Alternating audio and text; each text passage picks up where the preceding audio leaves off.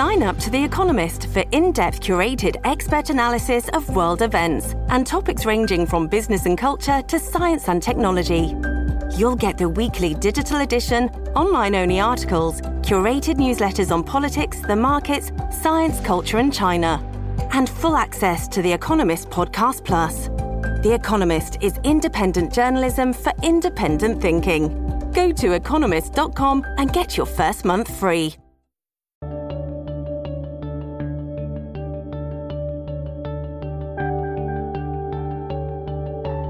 Hello and welcome back to New Books in History, a channel of the New Books Network. I'm your host, Zeb Larson, and I'm here today with Dr. Henning Melber to discuss his book, Dag Hammarskjöld, The United Nations and the Decolonization of Africa. Hammarskjöld in many ways remains the UN's best-known Secretary General, and Dr. Melber examines the formative experiences that shaped Hammarskjöld, and in turn how Hammarskjöld shaped the UN at a crucial moment in its history. Dr. Melber, welcome to the New Books Network. Tell us a little bit about yourself. In a short summary, I call myself a German-born Namibian living in Sweden. Some of you might hear my German accent. I grew up in Namibia and I spent the last 19 years in Sweden. I'm a political scientist and sociologist. I studied African and development studies, basically motivated by my experiences in an apartheid society, which I was taking sides against. I joined the anti-colonial movement, and I was mainly engaged in African studies, anti-apartheid studies, more recently looking into liberation movements as governments. And since I ended up as the executive director of the Dag Hammarskjöld Foundation for the last years of my professional life, I started to explore who that guy Dag Hammarskjöld was, and ended up with writing a number of articles and now a book on Dag Hammarskjöld. So, briefly for our listeners, who was Dag Hammarskjöld? Dag Hammarskjöld was a Swede, but one of the cosmopolitan Europeans. He grew up in Sweden, and then he became the second Secretary General of the United Nations, for which he served between 1953 until 1961. He was the only Secretary General who was killed in office, and I use the word killed because I guess we will talk about that a bit later in more detail.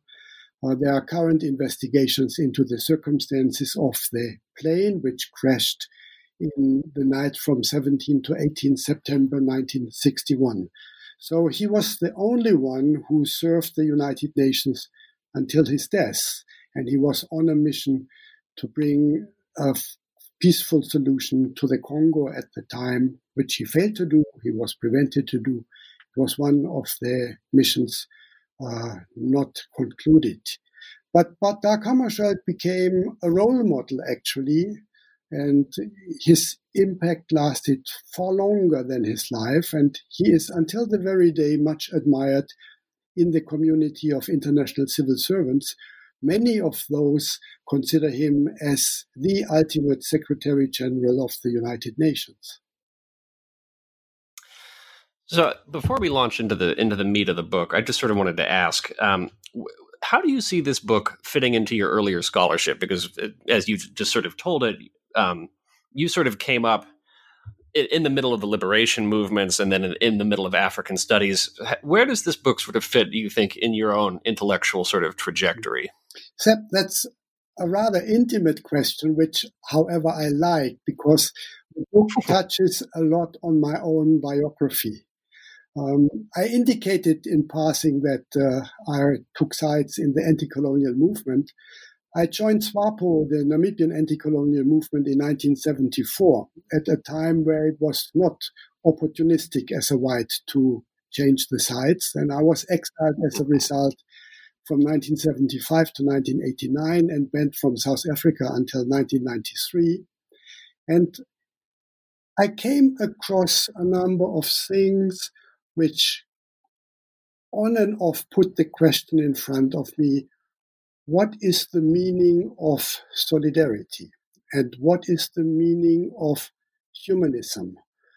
How important are principled values? where do you compromise? Where do you say the values are more important than loyalty to an organization?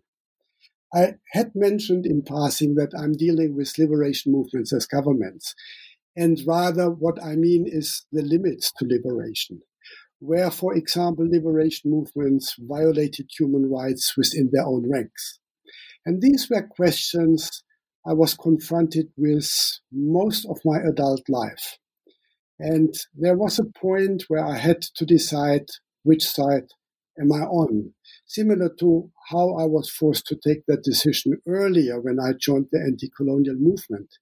And I finally decided, after returning to Namibia and being 8 years at the head of a think tank which offered policy advice to my comrades who now were the government, that taking sides means taking sides with fundamental human rights, with the well-being of the ordinary people, and not being part of a pact among elites. That brought me to Sweden, that decision, 19 years ago.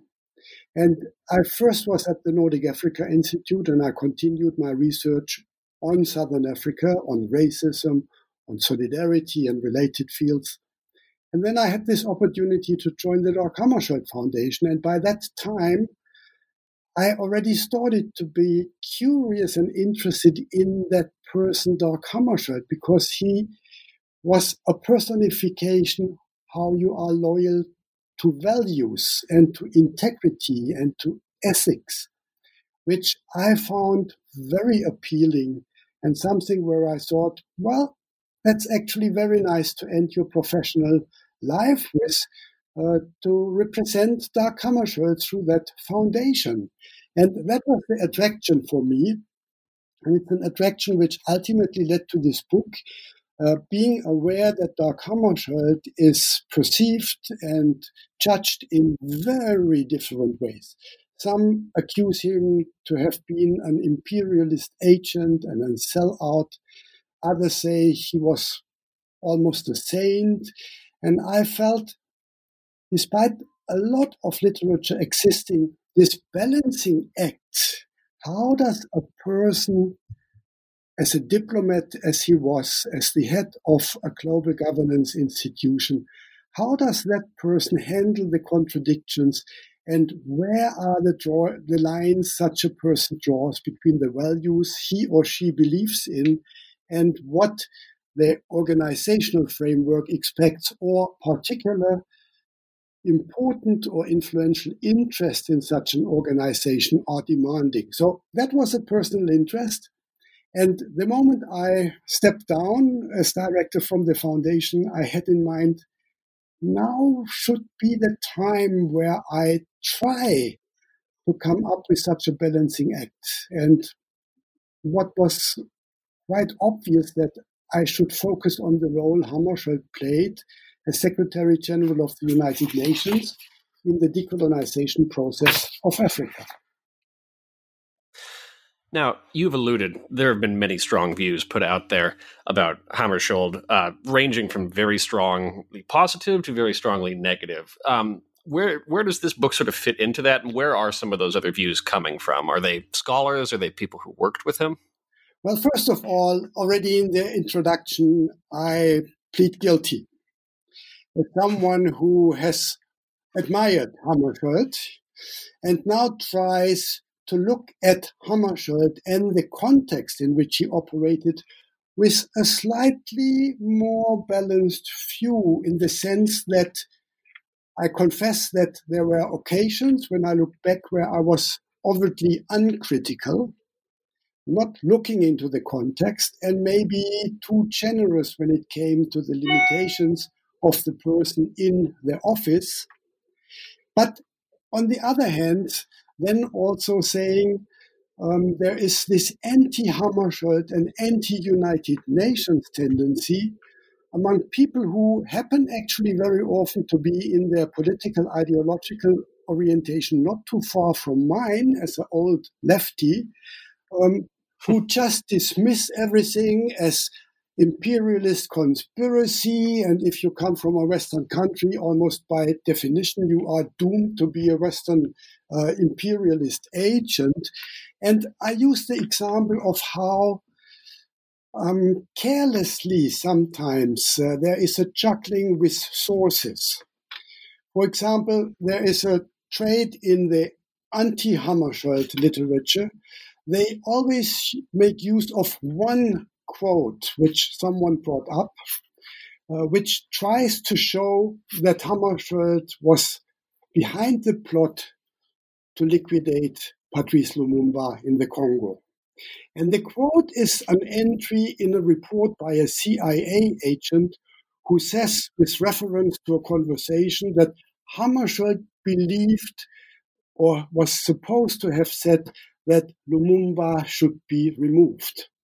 But that quote lacks any reference to what conversation, the context of the conversation, and what the purpose of the report was. And we know from reports they sometimes present views anticipating what the recipient of the report wants to hear.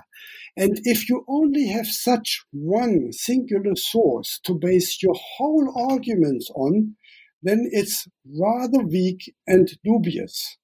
And I use other examples where I fell for, where it's difficult to justify why those examples, painting him as the ultimate hero or saint, are in a similar way reliable, because they are not. They are also based on hearsay or on a not very reliable source. So actually, as funny as it might sound, more than 55 years after his death, we are still confronted with very selective treatments of the sources, either by political-oriented, more activist scholars, or by scholars who are more in the traditional field. They are actually doing the more solid work. They are properly referencing and quoting. But you have very often, very soon, the indication where does the person who engages with the subject stands, on the pro-Hammarskjöld side or on the anti-Hammarskjöld side. And I out myself from the beginning as being on the pro-Hammarskjöld side, but at pains to find out also the limitations of a person and of the person in an office of such an institution where there are different interests and where you are not able to stand above the institution because you are inside of the institution. So that was for me the challenge. And one exit way I thought I could use was that I based most of the book on the 1,400 pages, let me repeat, 1,400 pages of statements and speeches and declarations of Hammarskjöld himself, collected and edited in 4 volumes of speeches of the Secretary General, published after his death. And they are impressively coherent between 1953 and 1961. And one of my arguments I use is when I make use of those quotes from different years, of all those 8 years, that I say some people accuse him of having double standards, being hypocritical, but then he must have been very, very concise and coherent hypocritical, because what he said in 1953, he almost word by word said in a different context in 1961. And I take this as a sign to say, look at what he said throughout the 8 years, compare it with what he did, and you can see, of course, the limitations, but you cannot see that he is juggling around with words. And it's not like you can witness these days with high-ranking, very prominent people in political offices that where the flippant saying is, oh, he moved his lips, that means he was lying. That was not the case with Hammarskjöld. He was very coherent and very much to the point on all the issues that count. So I wanted to ask, before we dive into his career as Secretary General, how was he shaped by his early life? Very much so. He was born into a family which was almost aristocratic, an integral part of Swedish society for several centuries. And that Swedish society was, in the time of Dag Hammarskjöld's upbringing, at the verge of turning from one of the poorest societies in Europe into a welfare state. And Hammarskjöld was an integral part of that early transition. Hammarskjöld was born as the fourth son of a family where the father was a governor of the local Uppland region in Uppsala. He grew up in Uppsala, but his father was also tasked to negotiate the peace with Norway and the independence of Norway, which he did while Hammarskjöld was born. And there is on record a letter by his mother who wrote to her husband that 3 months after the birth of his fourth son, it might be time to come back and see the son, because he was busy in those negotiations. He was then the father appointed by the king during World War I as the prime minister of Sweden, and his core value was strict neutrality, which he pursued to an extent that the Swedish people were suffering from the lack of resources because of the neutrality. He refused to accept anything from another state. So people were really battling to survive, which in their jargon turned Hammarskjöld into the name Hungerskjöld. So he was also rather controversial, but for Dag Hammarskjöld, he was the role model of an independent civil servant who was proud to serve the general interest. And the Swedish civil servant, without glorifying it too much, of the 20th century, at least at the earlier parts of the 20th century, was really a service to the public interest of the people. It was not done for career purposes. It was not done for money. It was done because the ultimate goal was to serve the best interest of the people. And Dag Hammarskjöld was growing up in a kind of Protestant ethic of Max Weber, and he was exposed through his father and his mother, who came from a very artistic family. His great uncle was one of the most prominent poets of the early 19th century in Sweden. He was confronted also with a surrounding where the family interacted with Albert Schweitzer, for example, or with the Bishop Nathan Söderblom, who in the 1930s, the local bishop in Uppsala, got the Peace Nobel Prize. So he grew up in that, what you could say, liberal bourgeois environment. And in the homage which was paid to him when he got posthumously the Nobel Peace Prize in 1962, he was called a Renaissance man. And I think that captures rather well his background. He never denied to be a Swede, but I think he's also a very good example when you know where you come from and you are anchored in that. You can afford to be open to otherness, because otherness doesn't scare you. You're not afraid of it. You have a curiosity because you know who you are. You know your values. So you don't feel afraid to be confronted with other values. Rather, you are open to engage with otherness. And very often at the end, you find out the other is not so different from you. So when the United Nations is first founded, most of Africa, almost all of Africa, remains under some form of European colonial domination. What was the early relationship of the UN to Africa in this period? Hardly any. We know that there were two countries. That was basically Liberia and at a later stage Ethiopia. Otherwise, the African continent was colonized since the Berlin Conference of 1884. The Western European colonial powers had basically divided the whole of the continent in different ways and different stages among themselves.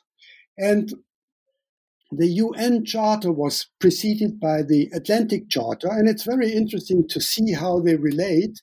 And both were adopted.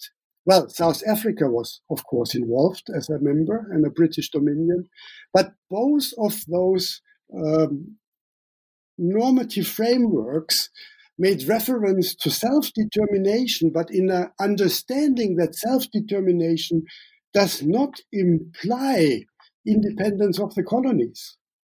That was for them beyond imagination. And Winston Churchill is quoted along that, where he says, that doesn't mean the empire gives up the colonies. That has nothing to do with self-determination. The colonies were at best perceived to be trusteeship councils, which the mandate system was with the League of Nations introducing.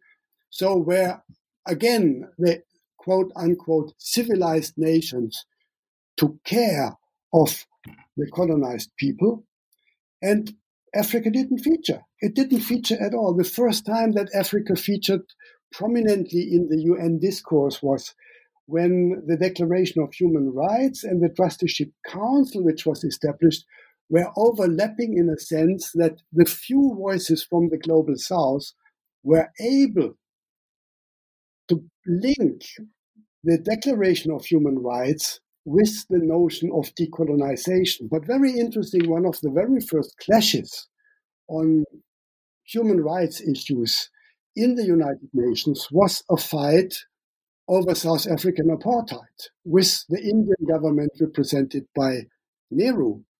And the argument was not that apartheid violates human rights because it oppresses black people.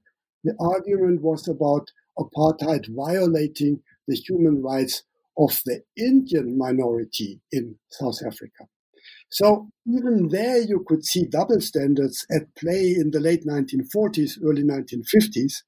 And interesting enough, however, while South Africa was a founding member of the League of Nations and of the United Nations, the head of state Smuts lost the battle against Nehru, and it was the first time that South Africa was condemned for its domestic policies, not of its domestic policies as regards the black majority, but of its domestic discriminatory policy as regards the Indian minority. But coming back to your question, I use it to illustrate a point. Africa did not really play any prominent role in the late 40s or early 1950s, which rather soon changed when Hammarskjöld resumed office. So, two questions, and this is a genuine two-part question. How does Hammarskjöld come into office? And you use this term, the Hammarskjöld approach, which I really like. I think it's really evocative of the way that he worked. What was the Hammarskjöld approach? Well, first, it's quite an amusing story how he came into the office. As I referred to, Dag Hammarskjöld was a leading Swedish official. He was actually one of the architects of the welfare state. He was a trained economist, something is also not very much known, that he did his PhD as an economist.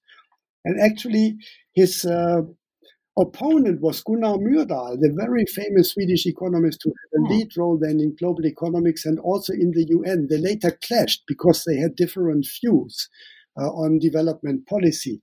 But Gunnar Myrdal was the opponent of Dag Hammarskjöld, who then was graduating with a PhD in economics. He was heading the central bank in Sweden, and he was basically one of the top 3 or 4 people generating the welfare state, and he was then involved in the Marshall Plan for Europe. That's where his international career began. And he then in 1952-53 was heading the permanent mission of Sweden to the United Nations. But he was not known. He was hardly known. That was the time when the Norwegian Trygve Lie, as the first UN Secretary General, fell into disgrace by the Russians. They considered him an unguided missile, and they stopped collaborating and supporting with him, which made his second term in office untenable. So he announced his resignation, which again is actually a unique case and required that the Security Council identified a suitable candidate to be suggested to the General Assembly and then be appointed as Secretary General. That procedure has not really fundamentally changed since then. And the Security Council discussed a few candidates, and then, as today, you had different proposals from the different camps. That was already the height of the Cold War, and each of those candidates was basically dismissed because they were considered too pro-Soviet or too pro-Western, so there was no agreement. Until the French representative in the Security Council said, "What about this Monsieur Hammarskjöld?" And the first response was silence, because basically no one knew who is this Monsieur Hammarskjöld. And then they looked at him and they said, "Oh, it's the Swedish civil servant. This withdrawn person, this controlled person, never throwing a tantrum, always being so, So they thought, well, maybe that is the public servant who is exactly the kind of person that suits us very well, because he's supposed to be an administrator and supposed to do what we tell him." Oh boy, were they wrong. But that was the reason ultimately why the Security Council could finally agree that Dag Hammarskjöld, the Swedish civil servant, might be the best suited person to be appointed as Secretary General. Now, if I'm asked in debates today, would he be Secretary General again? I have a very clear answer: never. Would someone else who would display visibly, while being a candidate, similar virtues of Hammarskjöld become a Secretary General? Forget it. What happened in 1953 was that they took the virtues of a Swedish civil servant in a completely wrong way, that they misunderstood it as, you're not interfering, you're doing what you're told. So that was how Hammarskjöld became the Secretary General. Now, what was his approach? It was actually very different. For him, integrity mattered. For him, decency mattered. For him, belief systems mattered. He strongly believed that the UN Charter is a secular Bible. And many afterwards also attached to him the characterization as a secular pope. For him, the UN Charter and the principles enshrined were almost holy. And he defined his mandate as a Hammarskjöld approach, that as Secretary General, you are in the first place tasked to follow the principles of a United Nations Charter. And if member states are ignoring them or deviating from them, then it's vested in the authority of the office of the Secretary General to draw their attention to it. So, as a most obvious example, in that time of the Cold War, which hasn't changed, there were numerous conflicts ongoing. The UN Charter is looking for peaceful solutions. So Hammarskjöld took the liberty to raise issues, because he said it's vested in the authority of his office, and drew the attention to these issues to the member states in the Security Council. So he played a very active, almost autonomous role based on the interpretation of the United Nations Charter, which until the day is contested by those member states who are not interested in having a proactive Secretary General. Hammarskjöld's approach was exactly that. As Secretary General, you have to try to live up to the values enshrined in the Charter. And you need to try your best that the member states who ratified the Charter, who ratified all the subsequent normative frameworks, are also respecting, recognizing, and living up to the values they basically endorsed by being a member state of the United Nations. I think that's, in a nutshell, one of the most important aspects of the Hammarskjöld approach. There are several more. Maybe we have more time a bit later to engage with these. But I think that's the most important thing. He was personifying the ideals and the values of the United Nations. So, to bring this back to Africa then, what was his approach to dealing with Africa? Because as you said before, it doesn't really show up for the UN. Most of Africa doesn't even have meaningful representation in the United Nations. And how does he view the decolonizing world? He defined the right to self-determination as the right for African societies to govern themselves. That was a different approach to what I said before of the Western powers, who adopted the Atlantic Charter and were basically also adopting the UN Charter. So for him, self-determination meant that the peoples in the global south or anywhere else in a given society were entitled to govern themselves. And very early in his office, there was the Bandung Conference of 1955, which was a very important turning point for these peoples in the global south to come together and create a platform for their demands to independence, who organized in anti-colonial resistance movements. And Hammarskjöld immediately realized the far-reaching impact of the Bandung Conference. And as he declared then in some of his speeches, colonialism was untenable. He dismissed colonialism as not being in line with fundamental values, as enshrined also in the United Nations Charter and in the United Nations system, because the Trusteeship Council did not foresee that you administer those territories until eternity, but the Trusteeship Council was tasked to empower those societies to govern themselves. And that was not necessarily in the interest of most of the Western countries, and Hammarskjöld did not share their interests. He promoted that right. And he also drew attention to the fact that the global structures in the world economy are totally unjust.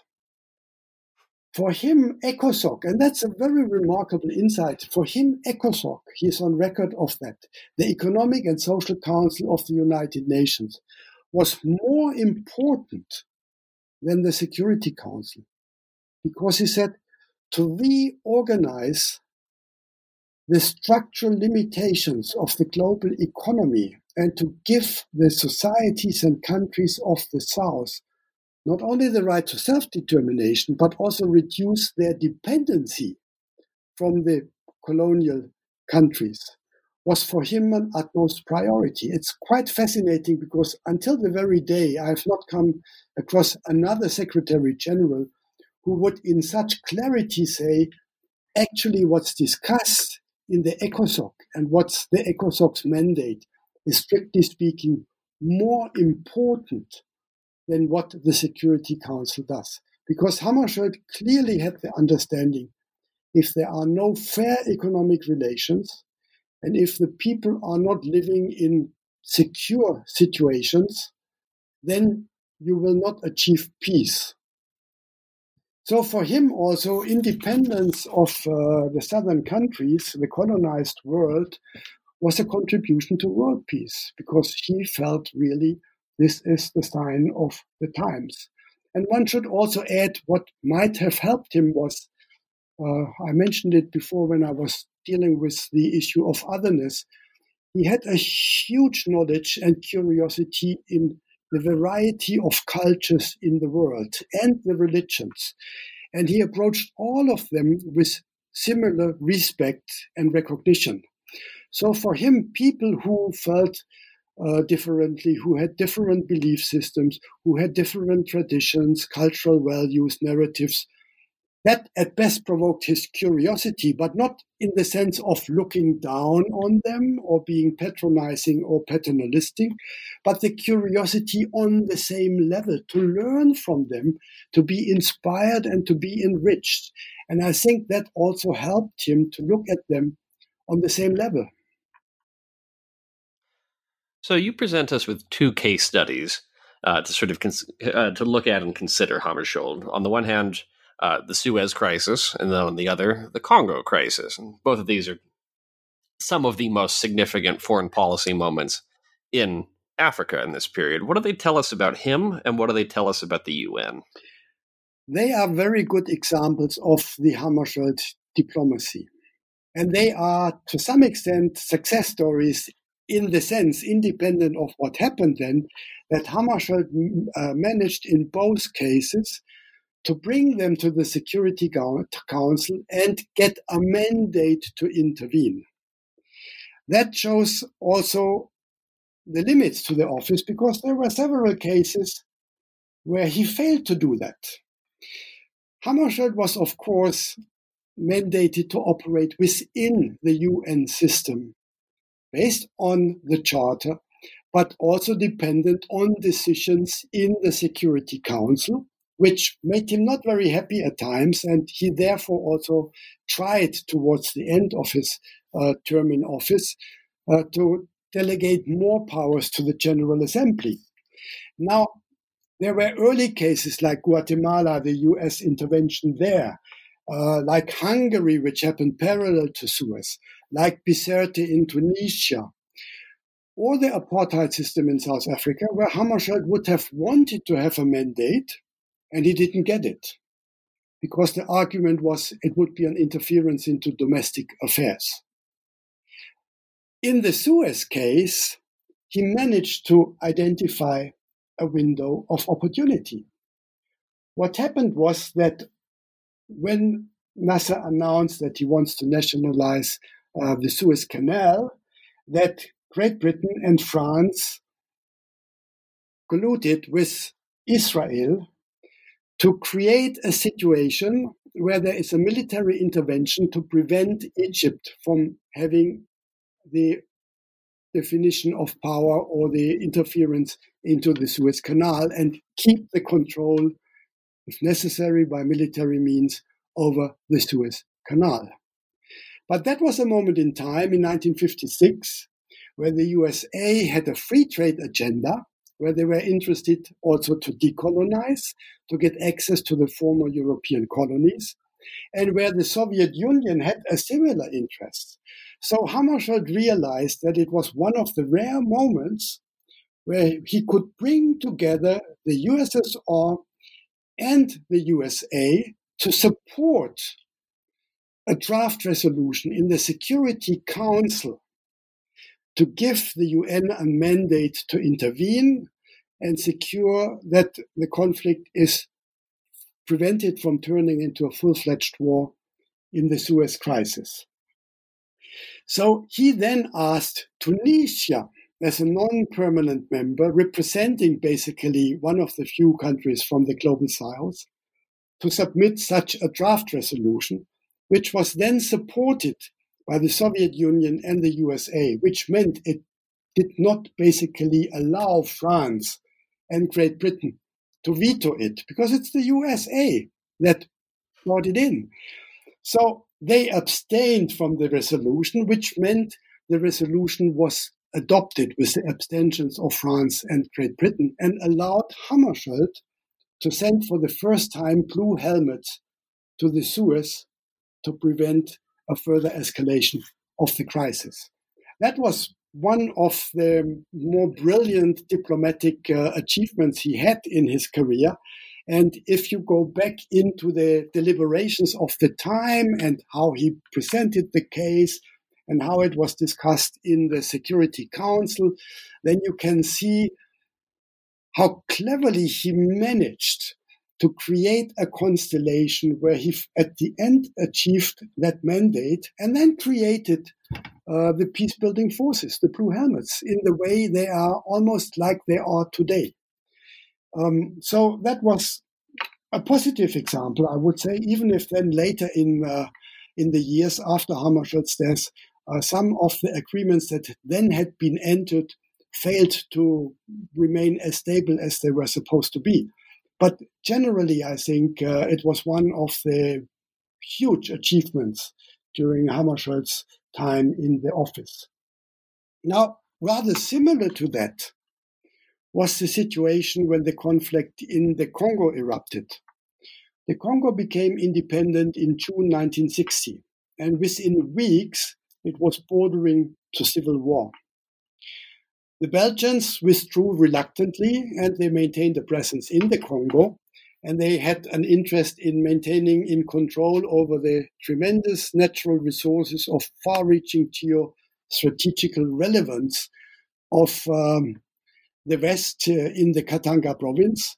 So what happened was that the Belgians were in control of large parts of the Congolese army and also backed up the Katangese secession under Moise Tshombe. And in that situation, it was the new government of the Congo that appealed to the United Nations to come to the rescue. Now, there was not a big interest in coming to the rescue, and Hammarskjöld originally did not really seem to be having a chance to get a mandate through the Security Council because the interests were too different and contradictory.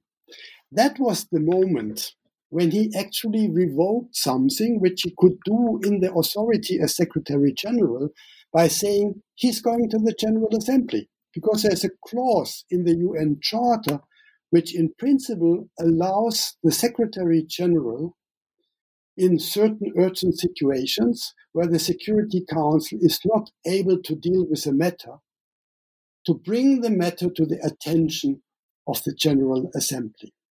And that was a time where the Global South already had quite more number of seats in the General Assembly than in the late 40s, early 1950s.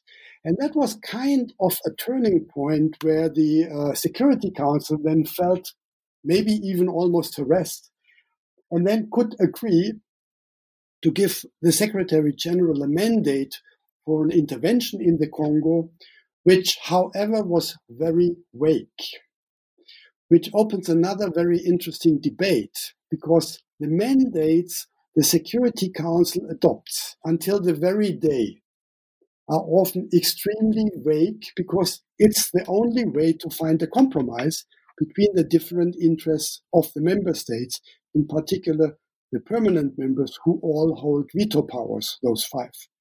So as a result, and that was then the case as it is until the very day, the mandate for the Congo mission was rather vague. For example, it said the UN is tasked to maintain peace, but is prevented from interference in domestic affairs. Now, I would like to know if any one of those who listens could bring me an answer. How do you square that circle? How do you manage to intervene, but not into domestic affairs, to bring about peace and security? I mean, come on. What does it say? It's basically mission impossible. Now, it was interesting that in the early stages of the mandate, Hammarskjöld seemed to see it as an advantage because it left him a far room of interpretation and maneuvering.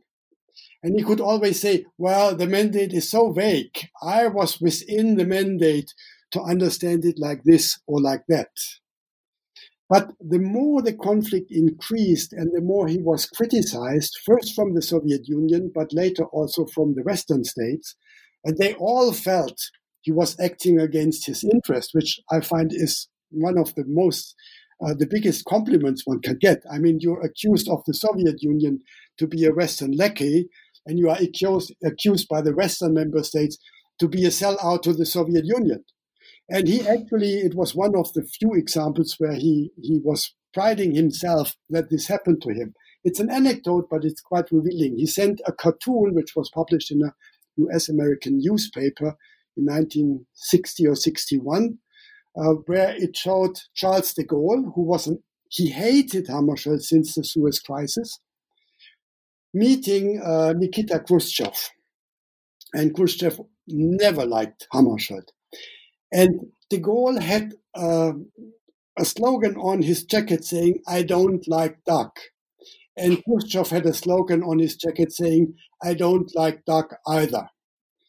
And he sent this cartoon to one of his closest friends in a letter in Sweden and wrote on it, "It's one of the very few moments where I feel very proud." So that was the constellation. And it was at the same time also a handicap, because when he took the liberty to make an interpretation, it was immediately criticized for that interpretation by people in the Security Council. So it's an ongoing debate until the very day, in different conflicts since then, that a broad mandate leaves too much room for interpretation. But to get a mandate, you need that room, because otherwise the different interests represented by the member states in the Security Council will not agree to the mandate. They all have their different reading of the mandate. So you could say, on the one hand, it was a success that he managed to get the mandate in the Congo. On the other hand, the price was maybe too high. But then again, looking back, the Congo, ever since 1960, never found peace. And it was an ongoing conflict until the very day while we speak. But at the same time, a lot of people, even including some of those who are critical of Hammarskjöld, are willing to admit the intervention in the Congo in 1960-61 at the height of the Cold War, with the Katanga province being of utmost geostrategic relevance for the West and for the East. That intervention prevented the Congo conflict from erupting into potentially what could have become a third world war. So it's ultimately the Congo crisis that leads to Hammarskjöld's death, and this has fueled a great deal of speculation about what happened to him. So what did happen, and then what are the theories that have been advanced about his death? First of all, the Congo crisis escalated. And in mid-1961, the crisis entered a stage of military conflicts, where to a limited extent, even by the Security Council, military force was not, as a matter of principle, excluded any longer. So as a result, in August and September 1961, the Blue Helmets on the ground tried by military force to intervene in the Katanga province, the secessionist province, and to force out the mercenaries and the Belgians who were still present to back up the Katangese secession led by Moise Tshombe. Those two interventions failed, and the crisis actually got worse. In that situation, Dag Hammarskjöld decided on short notice, a week before the General Assembly was supposed to open again in New York, to fly to the Congo, and on the ground there after arrival, he invited Moise Tshombe, the leader of the secession, for a meeting on neutral ground, and he suggested that it should be Dola, that was the mining town in the copper belt of today's Zambia, that time northern Rhodesia under white administration, bordering to the Congo and close to the Katanga province. Now, Moise Tshombe was actually not a legitimate negotiating partner, because he was personifying a not recognized secessionist movement, and felt, of course, extremely flattered that the Secretary General would want to discuss with him a possible solution to the crisis. And he accepted the invitation.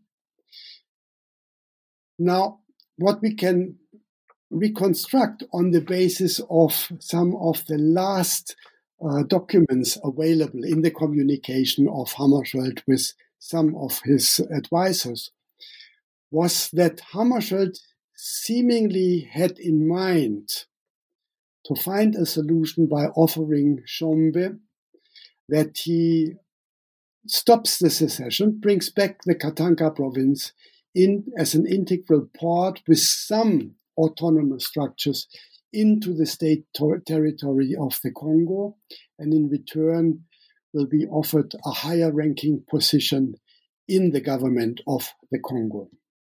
Now that was met by disapproval, as far as we know from exchanges and cables by Western diplomats, but also by Eastern diplomats, by all sides, because they all feared that their own interests were at stake. Be as it may, Hammarskjöld left with a plane and 14 others on board for Dola. And the route was carefully selected. He wanted to reduce the risk to a minimum. It was considered as a very risky mission. And the fact that one of his Swedish officials to his side was asked by Hammarskjöld to leave the plane again because he had just become a father speaks to the situation where Hammarskjöld felt this is too risky and that young father should not come along. When the plane approached Dola airport shortly after midnight from the 17th to the 18th of September, which also explains why the death of Hammarskjöld and the 15 others is commemorated on the 17th of September in the United Nations. That was the local time there in the USA. And on the 18th of September in Europe, which is also the date on his at the family grave. That explains why it's either the 17th or the 18th September. When that plane approached, it crashed immediately before landing, killing all except one person on board of the plane. That person was discovered in the early afternoon the next day, brought to hospital and died there 3 days later. It was a security guard. And immediately after the plane crash, there were several investigations, a Rhodesian one, a UN one, and a Swedish one. And the Rhodesian one very clearly concluded the crash was because of a pilot's error. The Swedish one was very typical Sweden. You don't mess up and you don't interfere. It didn't really take a clear sound. The UN investigation, however, concluded that it couldn't dismiss any of four likely possibilities, which was not only a pilot's error, but also some damage to the plane, some forced damage to the plane, or another act of sabotage. And because of that, the UN Commission's report, tabled in 1962, was accepted by the General Assembly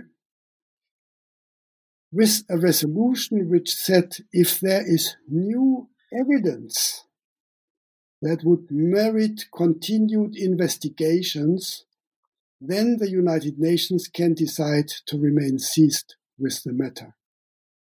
That was in 1962. And that was shelved. It was shelved for 53 years. But what happened in 2011 was that a new book by the scholar Susan Williams with the title Who Killed Hammarskjöld did not answer the question of the book title, but came up with an overwhelming list of contradictions, new evidences, and unclarified circumstances, which clearly suggested that a pilot's error is far too easy an answer and an overt simplification, that rather all the things we know point in another direction. But that was a private book, published, was received with much attention, but That's it. So as a result of the book, however, a group of a handful of people, private individuals, including Susan Williams, took an initiative as a so-called enabling committee and approached 4 international renowned, highly recognized legal experts, all of them retired, and invited them on the basis of a pro bono 1-year job to look into all that evidence presented in the book and then come up with a verification to what extent that evidence would make sense from a strictly legal perspective. And those 4 did that job, and they submitted a report which was presented in The Hague in 2014, I believe. And that report said there is probative value that there might have been a second plane in the air and directly impacting in one way or another on the plane approaching, which then crashed. And that report was handed over to the Secretary General of the United Nations, at that time Ban Ki-moon, who, I should add, still had a personal emotional affinity to Hammarskjöld, because while he was a schoolboy in South Korea, he had written on behalf of his class a letter to the then Secretary General, Dag Hammarskjöld. So, and I could witness him visiting twice the Hammarskjöld grave in Uppsala, and he was visibly emotionally involved while he was speaking. So maybe he was exactly the right Secretary General in that situation to receive such a report. That report was then scrutinized by his team of legal experts in the office of the Secretary General, and based on their findings, the Secretary General submitted to the United Nations General Assembly a report where he recommended that the new evidence presented would indeed justify that the United Nations again become seized with the matter and follow up on that private report through a panel of experts to then see to what extent that evidence continues to hold water. That panel of experts then submitted a report in 2015 to the United Nations General Assembly, to the Secretary General, who then submitted it to the General Assembly. And it recommended that there is sufficient probative value that would merit and justify further investigations. And on that basis, a draft resolution, which was submitted by the Swedish Permanent Mission to the United Nations, was adopted with an overwhelming majority of the member states, and there was a commission established under the retired Chief Justice of Tanzania, Judge Othman, Mohamed Othman, to look into those evidences. And a year later, Judge Othman reported back to the General Assembly, and his findings confirmed that there is sufficient indication and new material based on their continued investigations that would merit a follow-up. So then the General Assembly again decided that Judge Othman would be appointed as eminent person tasked by the United Nations General Assembly to make further investigations. And a year later, his report added new evidence, and I can't go into the details because it would take too much time, but evidence which clearly substantiated that it was possible in terms of logistics that a second plane was in the air. It was possible in terms of the pilots on the ground who were qualified enough, and it was possible by the nature of the planes that they could interfere, even shoot at the approaching plane with the Secretary General and 15 others.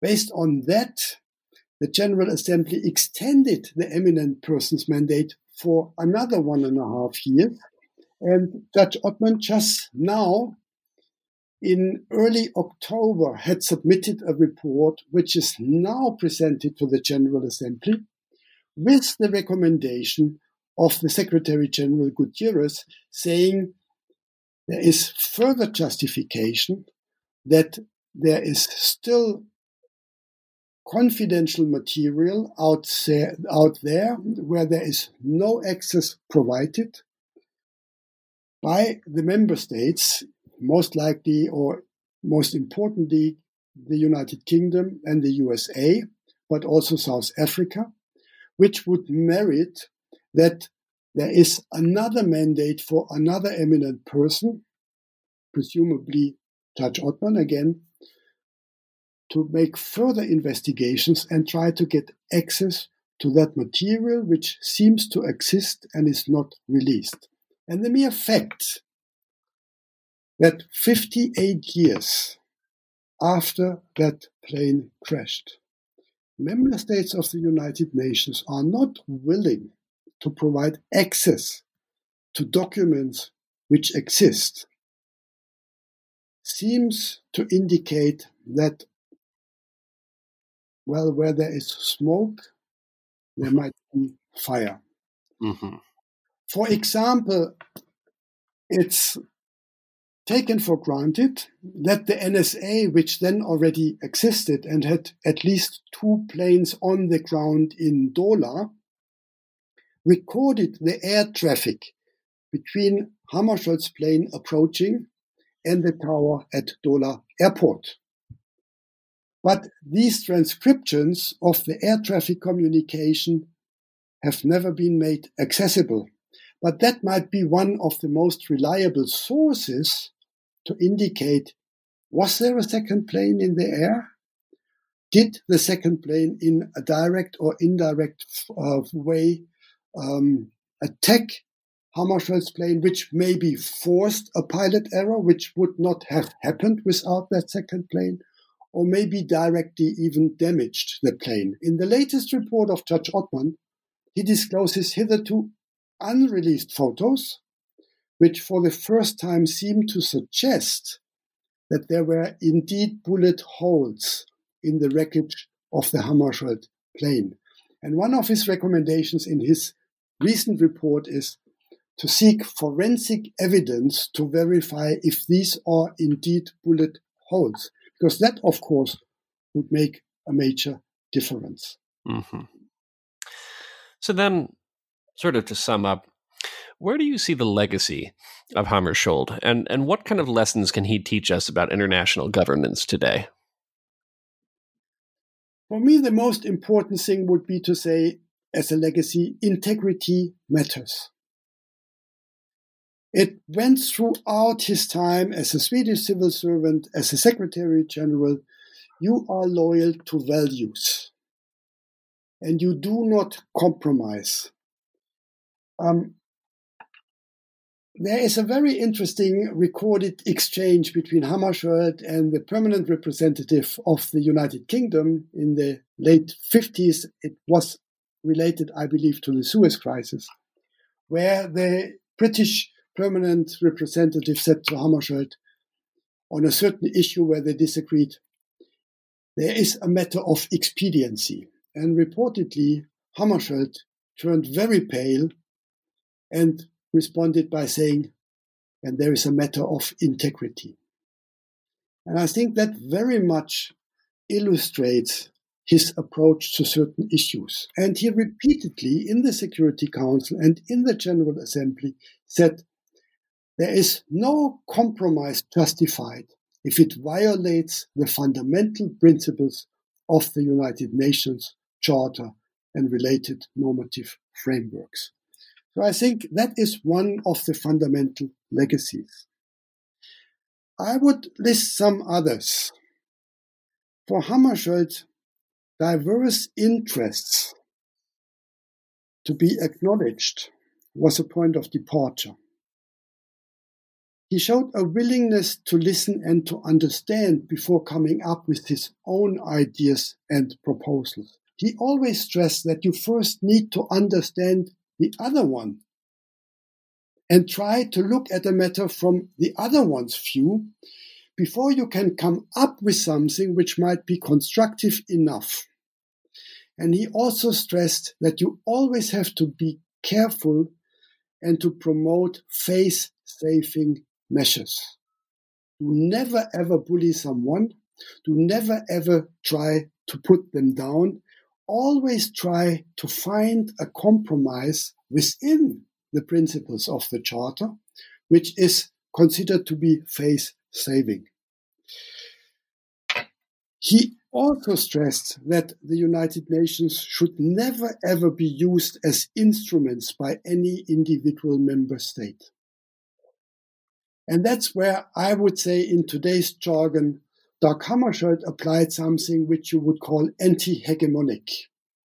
He was first dismissed by the Soviet Union, but he was then dismissed by the Western powers.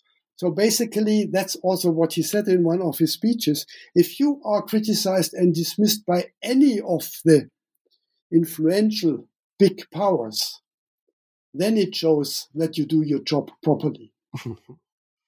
So that is another lesson, of course. Do not be used as an instrument by any member state to serve their individual particular agendas. And he also stressed that each and every individual member state deserves the same respect and recognition. And one could say, in looking back, Dag Hammarskjöld was the Secretary General of the small states, of the weak states, of the new states. And they actually also considered him as their Secretary General. That's why he, at the end of his term in office, before he died, tried to give more power to the General Assembly, that those states who do not have an important say in the Security Council can influence matters, maybe even in a decisive way. When he was asked to resign by the Soviet Union in 1960-61 because of the Congo crisis, he made a very famous, maybe his most famous speech in the General Assembly of the United Nations, where he said more or less, it's easy to resign. It's not so easy to stay in the office. And he said, I'm there to represent the interests of those states who are otherwise not represented.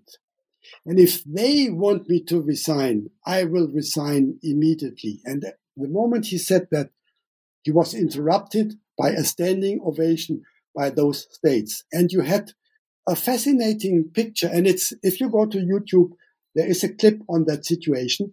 And you could see there was Nehru from India standing, Bourguiba from Tunisia standing, Nkrumah from Ghana standing, Touré from Guinea standing. There were the heads of state of those young independent nations standing unisono despite being in different camps during the Cold War era, because they all through that showed this is their Secretary General.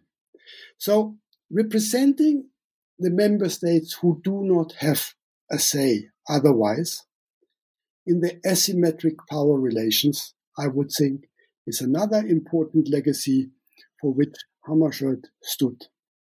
And he also said that internationally lasting agreements should always be brokered by and through the authority of the United Nations Secretariat. And the Secretary General, it's also very important to keep in mind, should always maintain the ultimate control over United Nations interventions. That's not practiced today any longer, where we have NATO troops on behalf of the UN somewhere intervening. I think Hammarskjöld would never, ever have agreed to something like that. So this is a list, and I could go on, where I would say these are the Hammarskjöld principles. That is his legacy. Did he succeed in successfully implementing and applying them? Sometimes. In most cases, not. And I think that's another issue I try to tease out in the book at the end. Despite all the respect and admiration for someone like Hammarskjöld, whoever the person is, whoever committed that person is, this person operates in a structure. And that structure has a power of its own. So there are inbuilt limitations to an office. That's the flip side. But then coming back to the positive side, would there be no difference if anyone else who not followed the principles or the ethics would have been the Secretary General in those times? And I dare to say there would have been a difference. To that extent, a Secretary General of the caliber of Dag Hammarskjöld made a difference despite all the limitations he was facing. I'd just like to always conclude every podcast by asking, what are you thinking of working on next? The next project is already completed. I have edited a book on Germany and Africa with, so to say, an overview on the official Africa policy of the German government, but then also on issues of post-colonial initiatives, on migration, on refugee politics. And that book is launched at the Frankfurt International Book Fair in mid-October of 2019. And the next project is a very different one, which I'm trying to finalize since 3 years or so. I would like to compile a social history of the old location in Windhoek. Now, that refers to a place which was until 1960-61 the biggest singular place of black Namibians living under apartheid before a forced removal kicked in. And that history of that old location where apartheid was not strictly implemented because the people refused that is not yet in public records. And I had always hoped that maybe younger black Namibian scholars would be interested enough to write that history, but that has not happened. So I felt before it's too late, maybe now someone else should try and compile such a social history, giving voice to those people who are not yet in the public domain. So that's one of the next bigger projects. Well, I hope to hear more about it. Thank you so much for taking the time to join us today. Thank you so much for the interest, and I hope that the listeners have not been bored. I wouldn't worry about that.